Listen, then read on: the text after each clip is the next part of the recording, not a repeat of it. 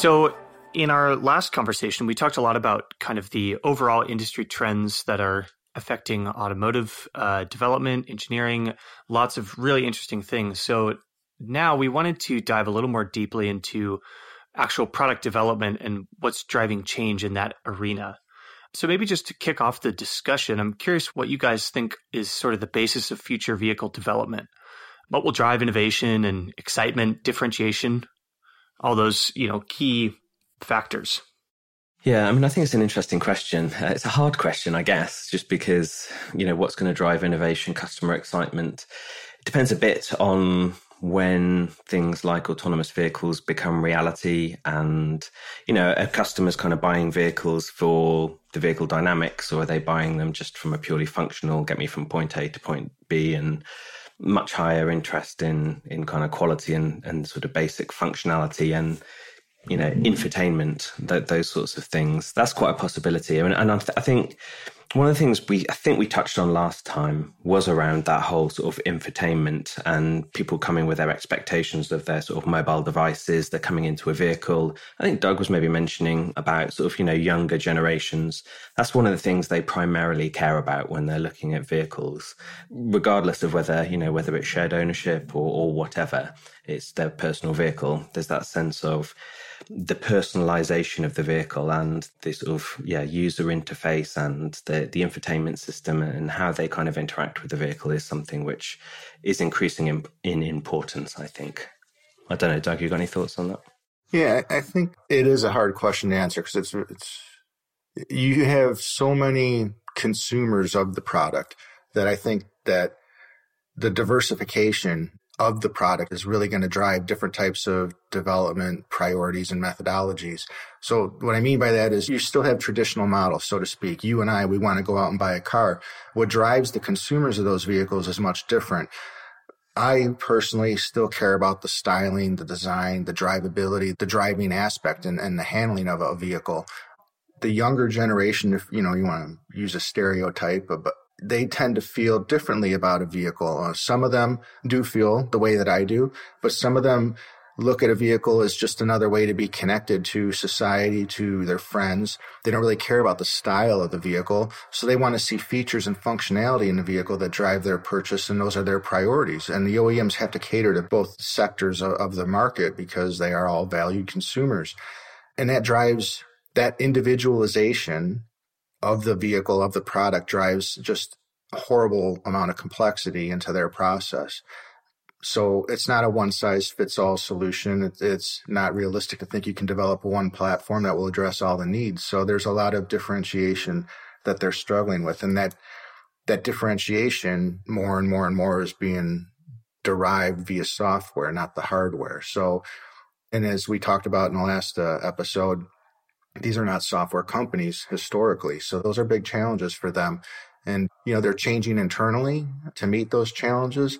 But at the same time, the external world keeps changing just as rapidly. So it's almost like they're moving in quicksand at times because it's hard for them to stay on top of the trends. And some of the trends that they have to respond to or address, come and go. Not all of the technology trends or investments that have been made over the last 10 years have gotten very far or have been realized. So they're not in a position to pursue and respond to everything. They have to be strategic. And that's why you'll see some companies jumped on EV and autonomous technologies earlier than others. Some companies 10 years ago or more were already doing things in the connected vehicle level with V2X and V2I and whatnot. So there's different companies at different rates of technology development, and they're all going to have to respond appropriately to close those gaps. So another topic we talked about last time was the post-COVID impact or the world as a result of COVID. And one of the things I mentioned was the consolidation of some of the players in these spaces, whether they're technology providers, tier ones or tier twos.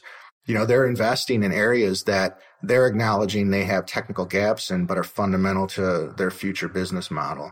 And in short order, they're closing gaps that take some of their competitors or could take competitors years to close without those strategic investments. So the answers to the tech and product challenges are not always tech and product process related. Sometimes they're pure business solutions that solve those. So, it's a very dynamic environment.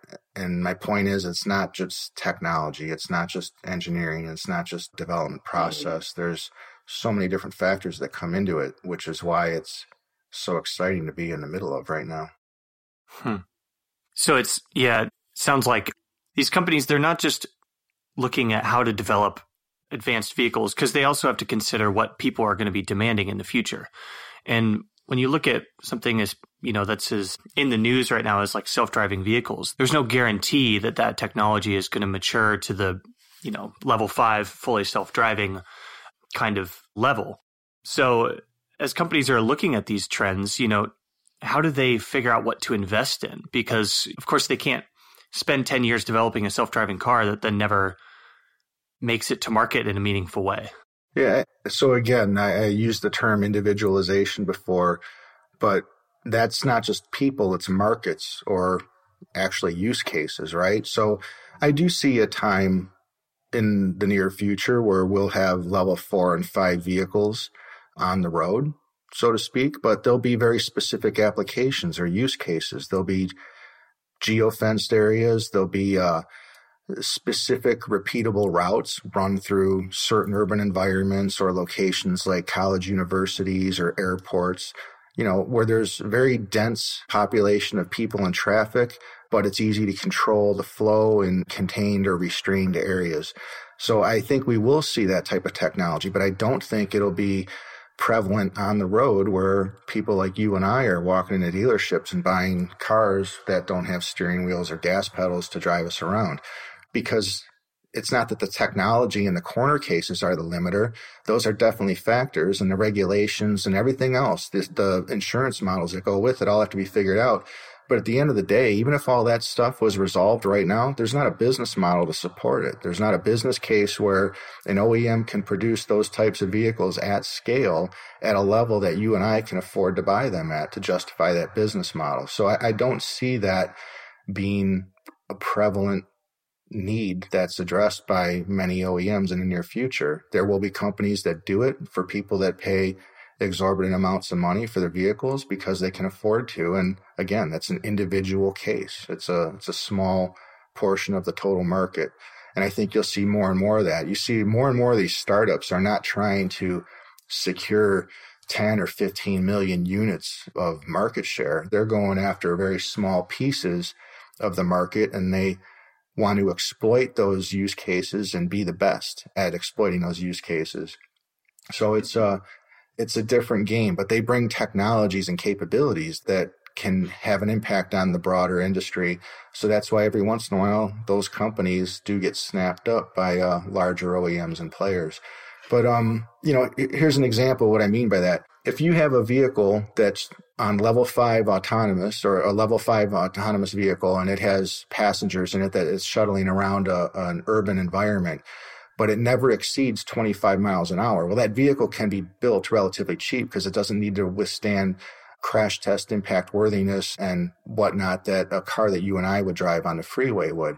And there's a different level of affordability to producing that vehicle. And it's in use all the time because it's running a 24-hour cycle. So there's a different business model proposition behind it.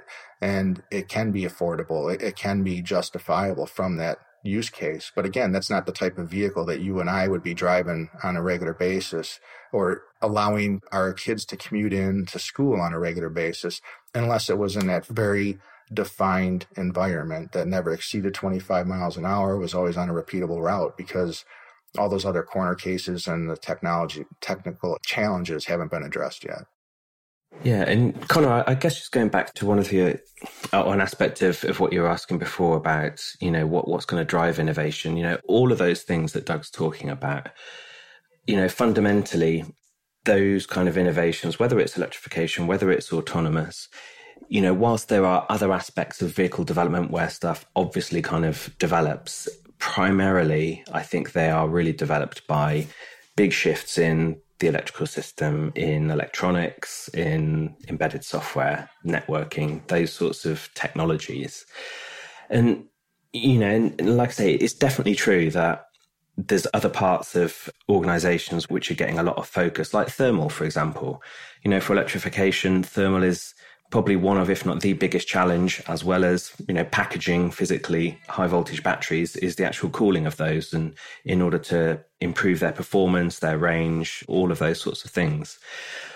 But underlying all of these things that Doug's kind of talking about is a big shift that OEMs, that companies are kind of needing to make towards different capabilities in software and in, these sorts of like deep electronic knowledge sensors and all of that sort of stuff. And I think, like Doug's saying, we're inevitably going to see consolidation as this part of the market kind of matures, whether that's technology partnerships, whether that's companies being bought, whatever it happens to be.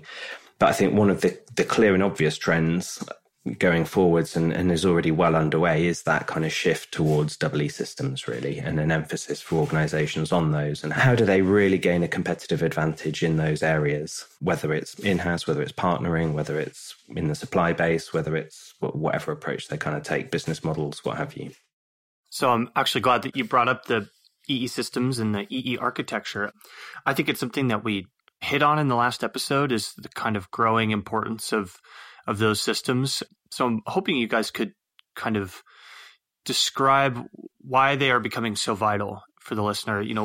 Why are they becoming so important, I guess, is the basic question.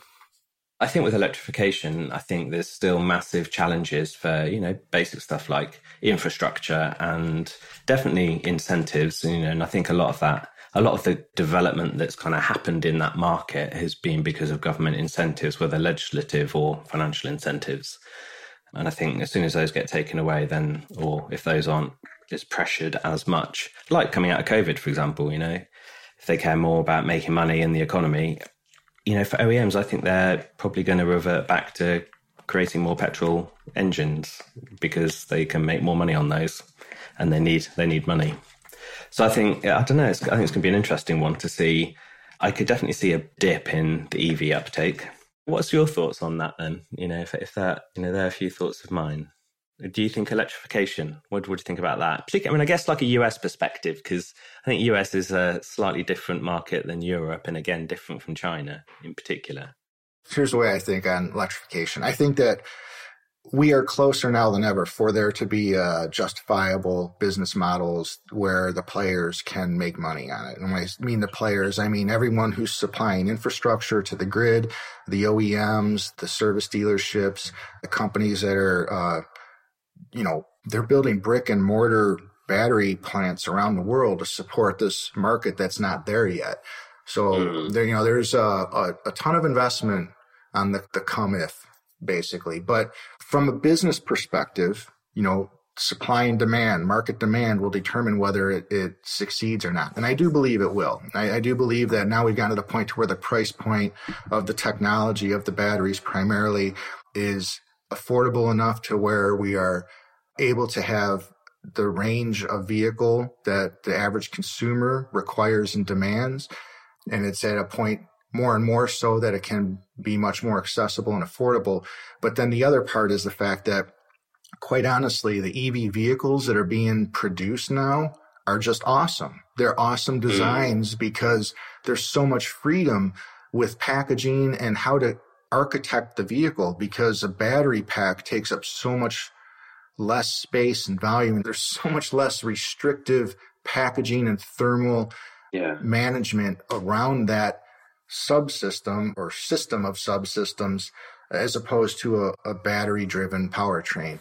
And it's really making vehicles that are very compelling. And that's why I think that the EVs starting to take on or getting a lot more traction. What I disagree with the EV market is this whole premise about it being green and better for the world, and it's going to help the environment, because at the end of the day, when you add up all the carbon emissions, that's a farce. You're spending more money generating the power to pack in these batteries. You have to service and manage the life cycle of those battery cells and components. So there's a secondary role that they play. When you take a battery pack out of a Tesla or a GM or a Rivian, you can repurpose it as part of the grid and use it as a backup energy storage systems at a decreased level of efficiency. that's okay to have because you have more space to package these things in.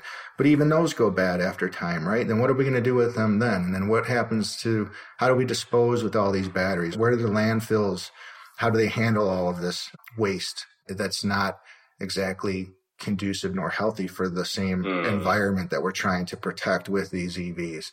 And I think that there's a bit of a marketing facade behind it, but because of the product, the features, the capabilities, and the attractiveness that they offer, I do think they are going to be successful. And I think we're going to see a higher rate of adoption than we have over the last 10 years because the vehicles themselves are becoming more attractive and appealing.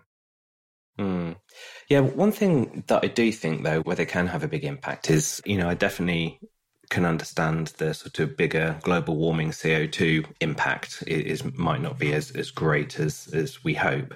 But I do think things like, air pollution and reducing that, particularly in like cities, I think electric vehicles have a decent contribution to make to that. Not that it will solve everything, but it's, I think in that specific use case, and I'm sure others like it, they can definitely have an impact on that. I think the other thing, going back to sort of them making kind of attractive vehicles, I think that's probably one of the best things that Tesla has done is the actual sort of experience of being in one of their vehicles and driving it. I mean, fundamentally, I think personally, electric vehicles are just more fun to drive than petrol, diesel vehicles, gas vehicles. I think, the low speed torque just makes them fun in terms of the acceleration. But the other thing which Tesla's, I think, done so well is that in-vehicle experience and the infotainment. When you kind of get into a Tesla, it is like something from the future.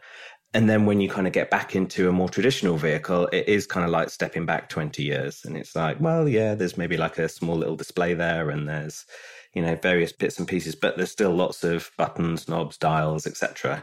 So I think that's, even in sort of slightly ancillary ways like that, I think Tesla's done a really good job of pushing the industry forwards. They raised the bar on what an EV could be. I think before that, there was a lot of people making like almost kind of cutesy little vehicles that are, the smart car, but electric, if that makes sense. They're small, very much designed for urban commuting and not going on a highway ever at all. Not very attractive, not really that spacious or anything. And Tesla said, well, why can't an EV be cool? And that's one of the biggest things they did, I think. But, Dan, to your point, both of your points, actually, if you go back to one of the points I made earlier, like for me, when I go out to buy a car, style, design, driving, handling, those are factors for me. And Tesla basically addresses both of those markets that I talked about. They address the younger market because those buyers can sit in a car and it feels state-of-the-art technology and it's automatically connected, right? And the center stack represents devices that they're used to interfacing with day in, day out. So it's almost intuitive. You don't need to learn where buttons and certain features are located. In the past, if I went from one brand to another brand, even within the same OEM, the IP was laid out differently. The button configurations were laid out differently, even on the steering wheel. So there was, you had to relearn things. Whereas Tesla, it did seem to be almost intuitive just because of the way we interface with consumer electronics on a daily basis. And now you see OEMs that panned the design years ago, now being fast followers. And at mid-level price points, we're seeing these very integrated center stack consoles, in many cases doing away with a traditional IP or instrument cluster in front of the driver, maybe just a more limited set of datas there. And in many cases, the traditional instrument cluster itself, that electromechanical device with drivers and motors and a PCB and dedicated displays and heat sinks and all that, which is a relatively complicated and expensive device, is essentially being obsoleted by this more integrated center stack display that quite honestly was seen for the first time on a Tesla, and it's becoming more of a standard type of cockpit interface now. So yeah, it's interesting to see how technology this is a design implementation, a user interface implementation be adopted across the industry like that. Yeah, and one of the other things I think which Tesla did is kind of one of their sort of revolutionary features, I think, which maybe sort of pushes us towards talking a bit about something around like EE architectures maybe is really their over-the-air updates. I mean, I think that certainly from, I don't own a Tesla, but I know from speaking to Tesla owners, that's one of the things that seems to give them the most delight, is just that your vehicle is different and better now than it was 6 months ago. And I think that sort of future-proofing vehicles as they're kind of being designed, 5 years in advance, I think that's a really interesting challenge from a EE architecture point of view, in terms of that balance of, how do you kind of put enough technology in so maybe there's a little bit of redundancy when immediately for the first vehicles that are sold, but knowing that 2, 3, 5 years down the line, that's going to come to life when legislation catches up or when software catches up or functionality or what have you. So I think that's quite an exciting thing. Yeah, no, that is a great point. That's actually one of the main enablers for new business models that most of the OEMs, if not all the OEMs, are pursuing now and trying to drive revenue after the point of sale. And over-the-air updates is the only way to do that, or one of the only ways to do that. And it's like you say, those updates are continuous. Consumer or drivers of Tesla today have much better efficiency or range in their vehicles, almost 10% than they did when they first bought vehicles, because of software algorithms that have been updated based on monitoring of actual drive cycle usage of users on the road. So, I mean, that's a very impressive capability there. And I think, Dan, you might have even mentioned to me before that during a hurricane in Florida, that Tesla modified software algorithms to improve the range on all the vehicles that were leaving, the state due to the hurricane evacuations.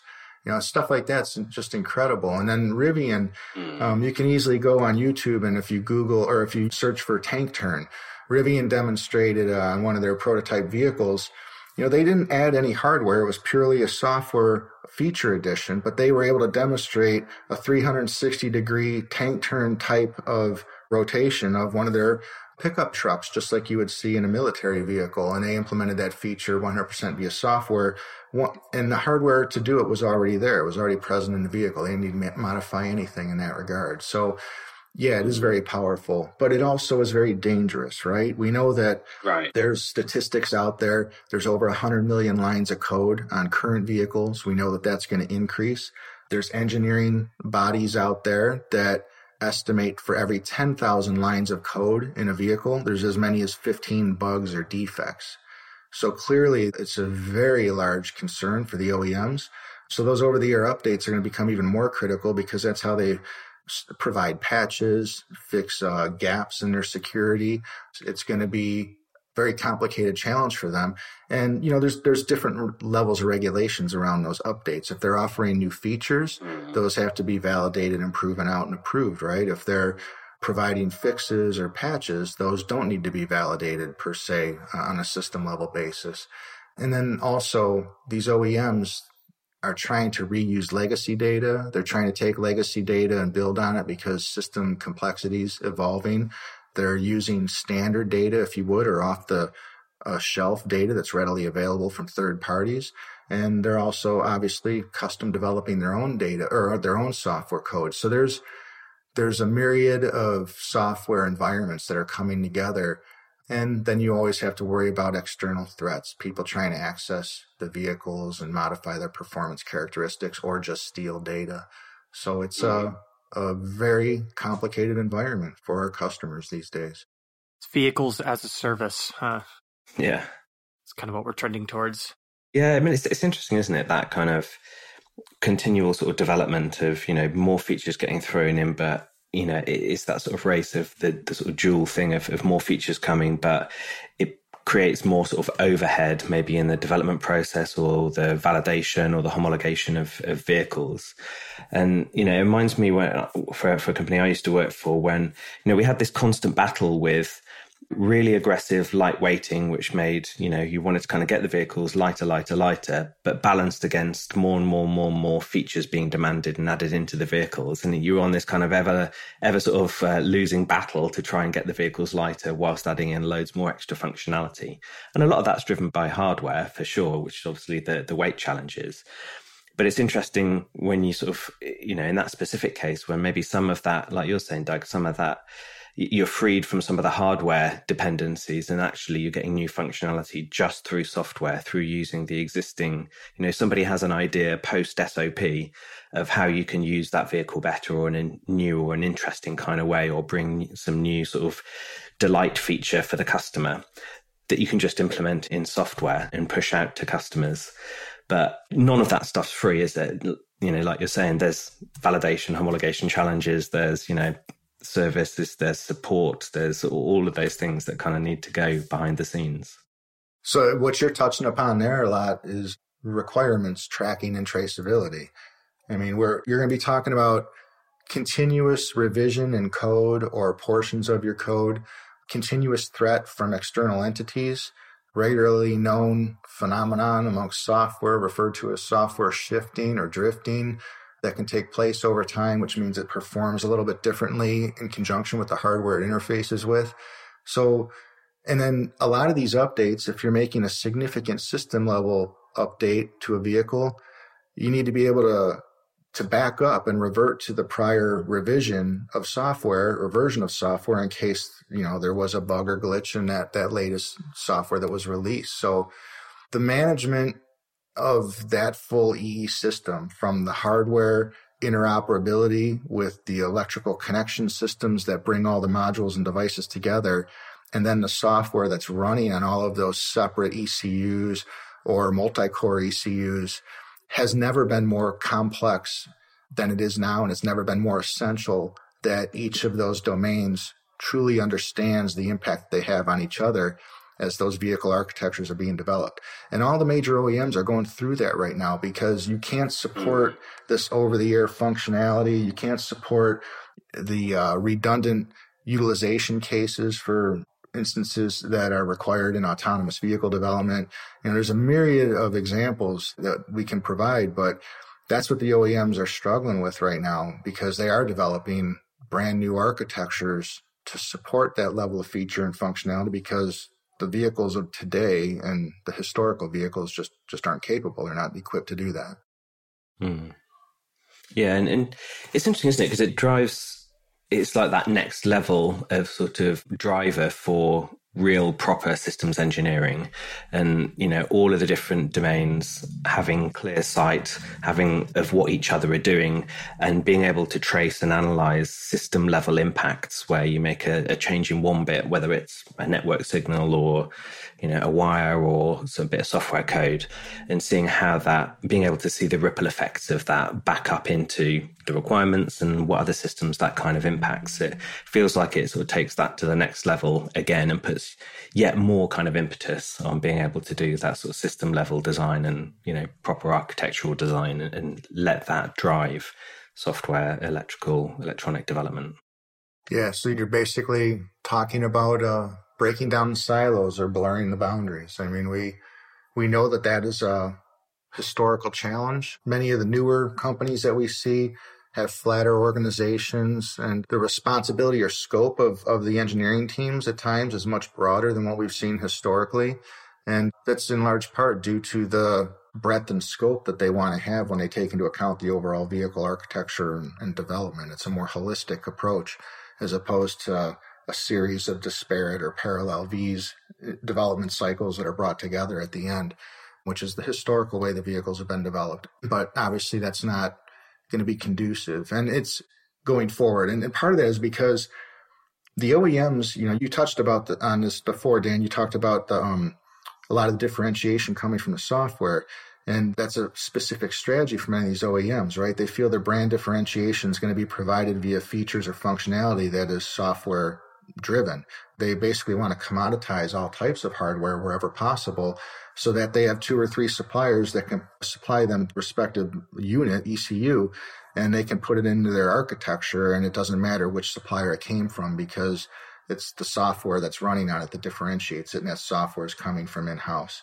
So this is driving new value propositions all the way through the supply chain too, on what value they bring and where they derive their profit from ultimately, because profit is indicative of the value you bring to your customers. So my point is that device suppliers are essentially being squeezed into a commodity manufacturing role potentially, unless they move upstream or they develop capabilities that are needed and important to the OEMs that they don't have themselves.